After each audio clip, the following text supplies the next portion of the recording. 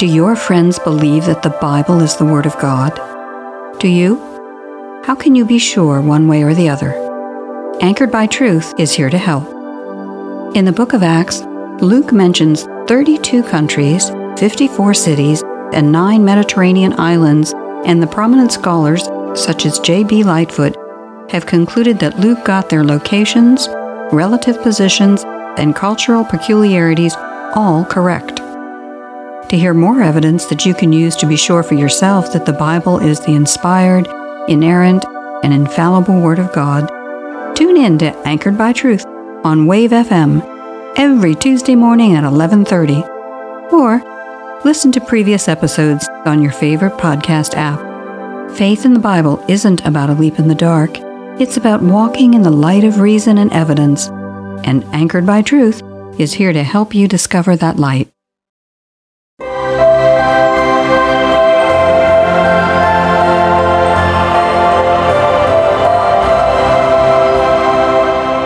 Welcome to Anchored by Truth, brought to you by Crystal Sea Books. In John 14:6, Jesus said, I am the way, the truth, and the life. Our goal is to encourage everyone to grow in the Christian faith by anchoring themselves to the secure truth found in the inspired, inerrant, and infallible Word of God.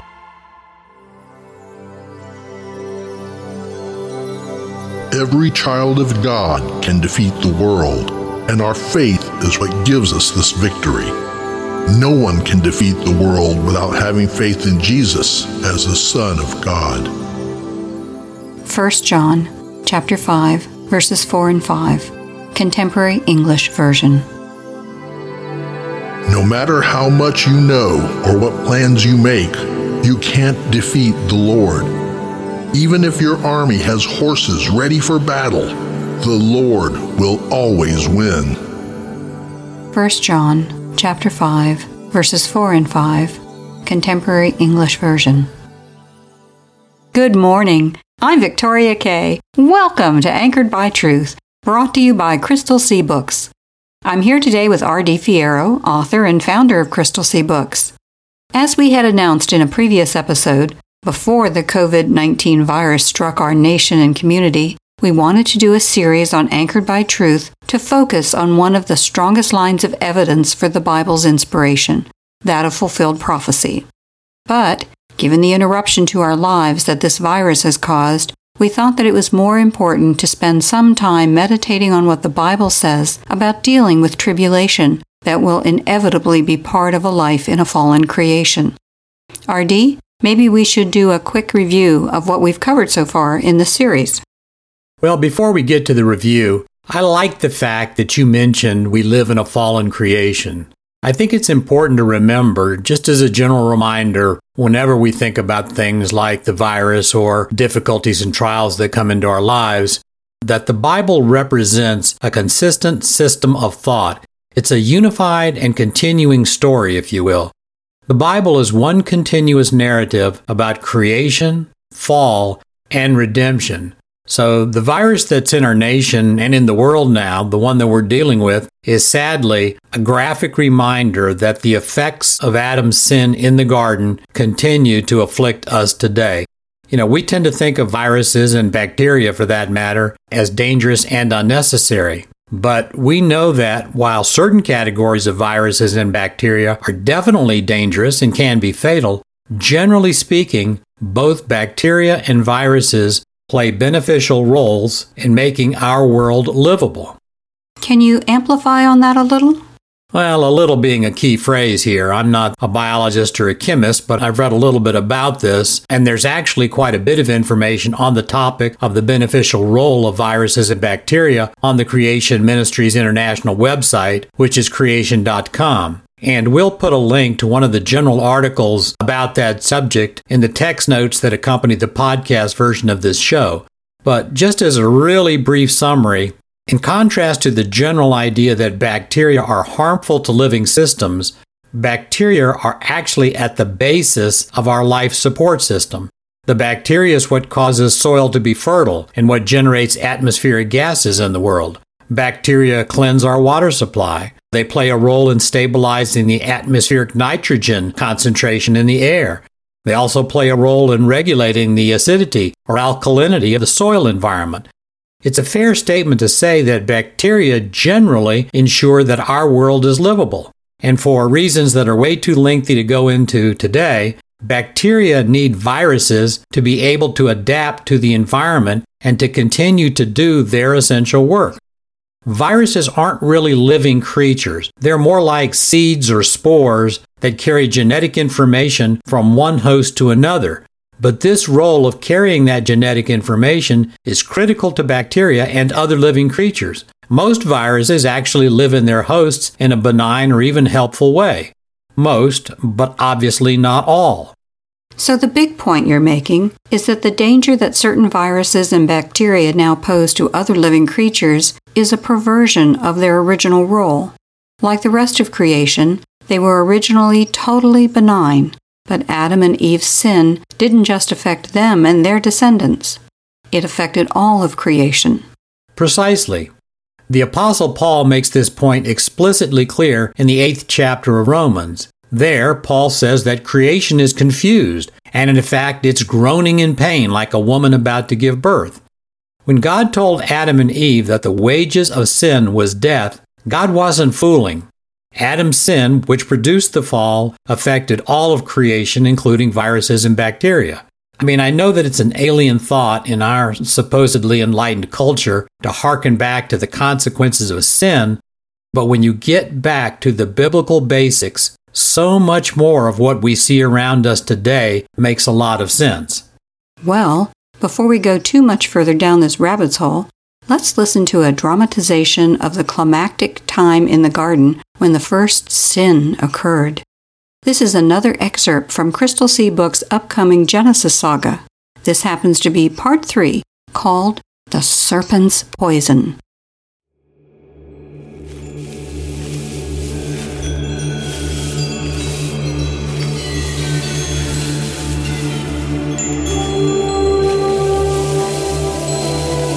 In the midst of the bright garden grew the forbidden tree. God had strictly instructed man, from that tree he may not eat. For the fruit of the forbidden tree held the knowledge of good and evil. And God had plainly told the man that to touch or taste would be lethal. God called the man Adam, and at first Adam was alone. So God then made woman for man, crafting Eve from a rib bone. Adam now lived in true paradise. He lived in abundance and peace. Man had a companion to fill his heart, and no cares his joy to decrease. But then one day came the snake, a tempter gliding among the leaves, hating the contentment he could not share, and the people who seemed so free. One day the serpent watched the woman as she passed the forbidden tree. The serpent hatched a plan most vile to destroy her with deceit. The serpent was crafty and cunning, twisted by malevolence. From the boundaries of heaven above, he earlier had been sent. The serpent was filled with wicked evil, consumed by fierce, fiery hate. Now came the chance to ruin God's child, with anger and malice most great. Ah, the woman. Ah, the man. See how in paradise they play, while I from heaven was cast out. But soon I will make them pay. The serpent slyly revealed himself, and posed a lying query. So subtle his approach and choice of words, the woman was not wary. The serpent presented to her false choice, then God's goodness denied. The woman, caught by silky snare, failed on God's word to rely. Like God you can be, the serpent foully intrigued. Taste the fruit, it cannot kill. The serpent more fully deceived. Eve stared at the fruit. So beautiful. To her eye and taste it appealed. So lovely. But her desire to be like God, I will be like God, is what her choice revealed. See the tree, how it pleases the eye, its fruit so delicious to taste. Take and eat, it should be yours. To its pleasures quickly make haste. Her outstretched hand touched the fruit. Desire pulled it from the tree. This is perfect. Sin began. It flourished and grew. Deceit had planted the seed. Eve tasted the fruit, sweet at first, So sweet. soon becoming quite sour. But Sin fully blossomed as Adam ate too, rebellion now fully in flower. Oh, bitter ruin, how can it be? Like God, they sought to be wise. Now their ruin all too clear as they saw through opened eyes. Satan, the serpent, howled with glee, pleased by what he had wrought. God's beloved, destroyed by sin, the real goal Satan had sought. Man is fallen. His estate is ruined, for the man would not abide God's command. God had made a creature in his own image, but was stolen from God's hand. In Adam, man fell, transgressed his mandate to refrain from touching the tree. Satan had sinned, planned their downfall, but Satan's triumph became his defeat. When God came, he cursed the snake. On his belly he would now go. Man too was cursed, but unlike Satan, God granted to man new hope. The woman's seed would crush the serpent, revealing God's better plan. A second Adam would come in time, who would fully obey God's command.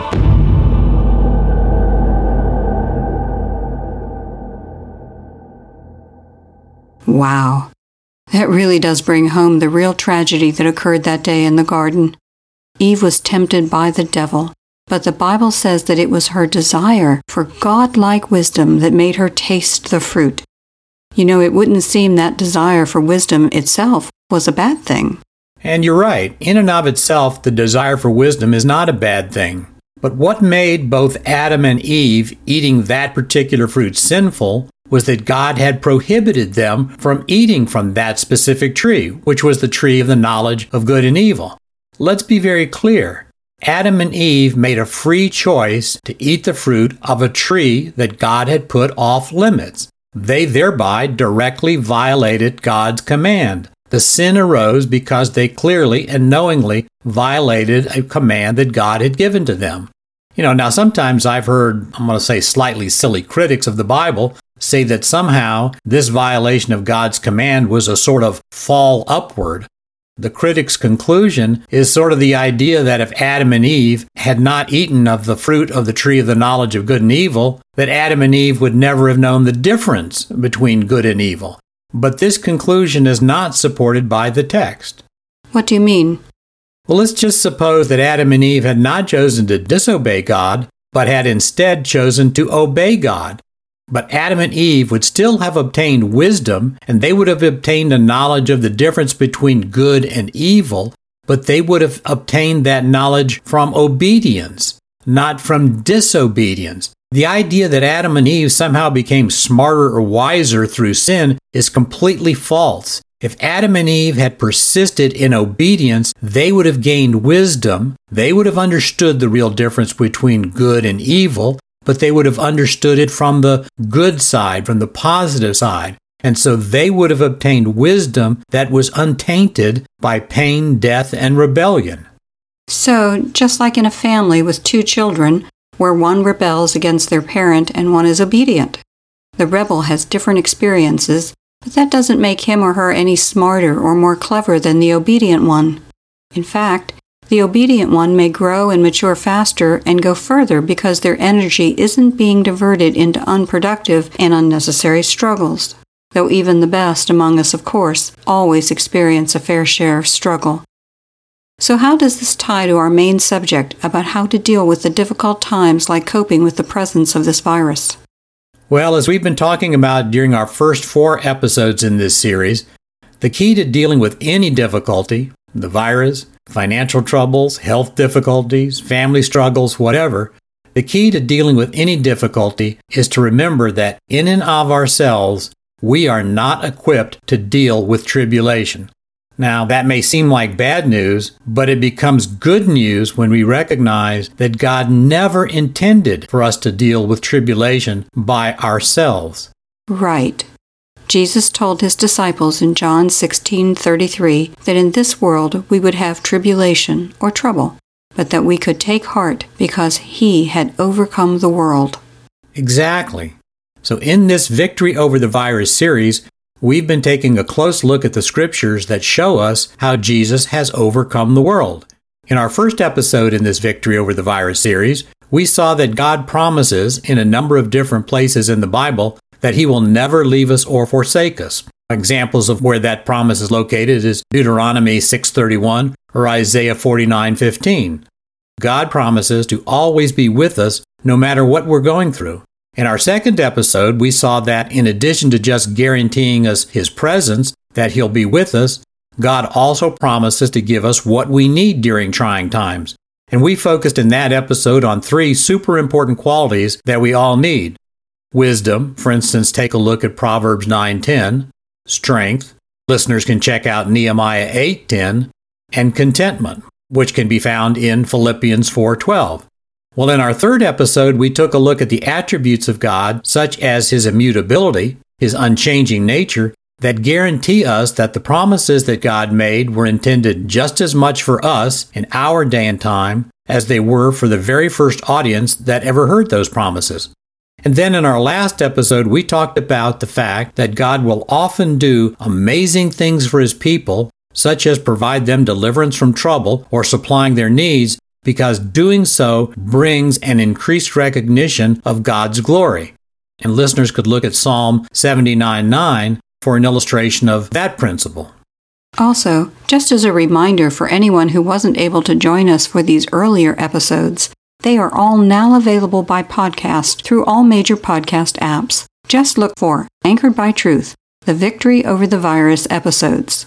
Absolutely. And posting these episodes as podcasts allows listeners to share them with other people.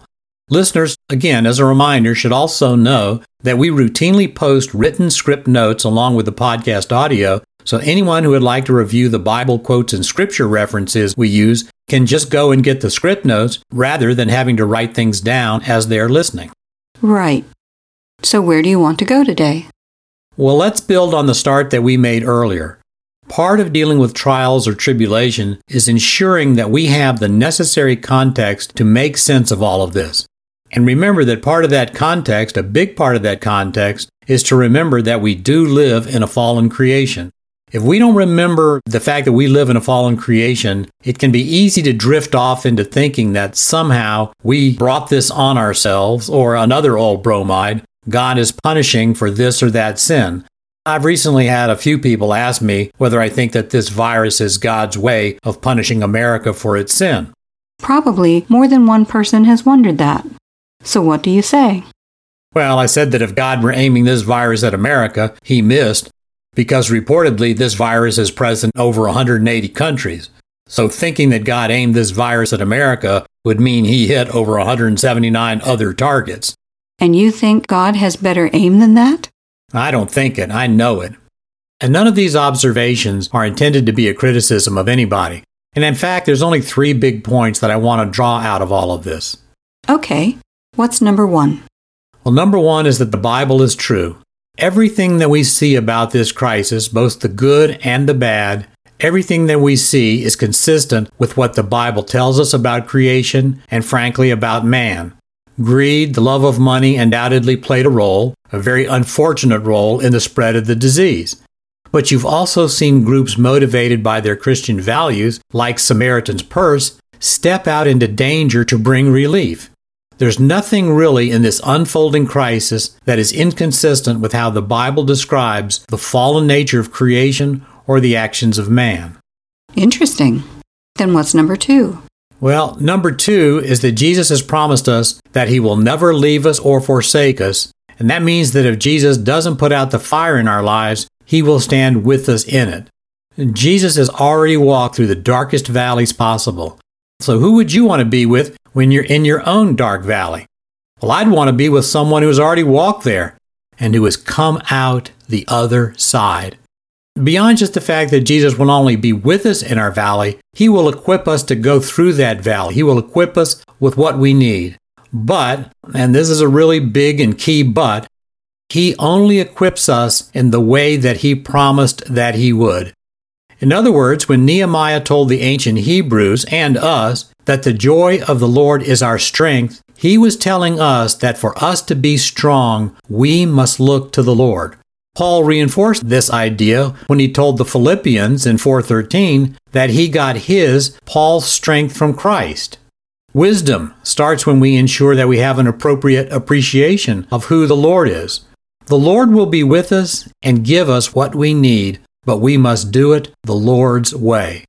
In Philippians 4:19, Paul said that he could do all things, but he did not say that he could do all things any way he wanted to. Paul said he could do all things through Christ. And that's a lesson that the entire Bible reinforces. The Lord cares deeply for us, but he cares so deeply for us that he only wants the best for us, and the best way is always his way. So the Lord will be with us and give us what we need, but we must look to him in his direction for how to acquire the things that we need. Wow.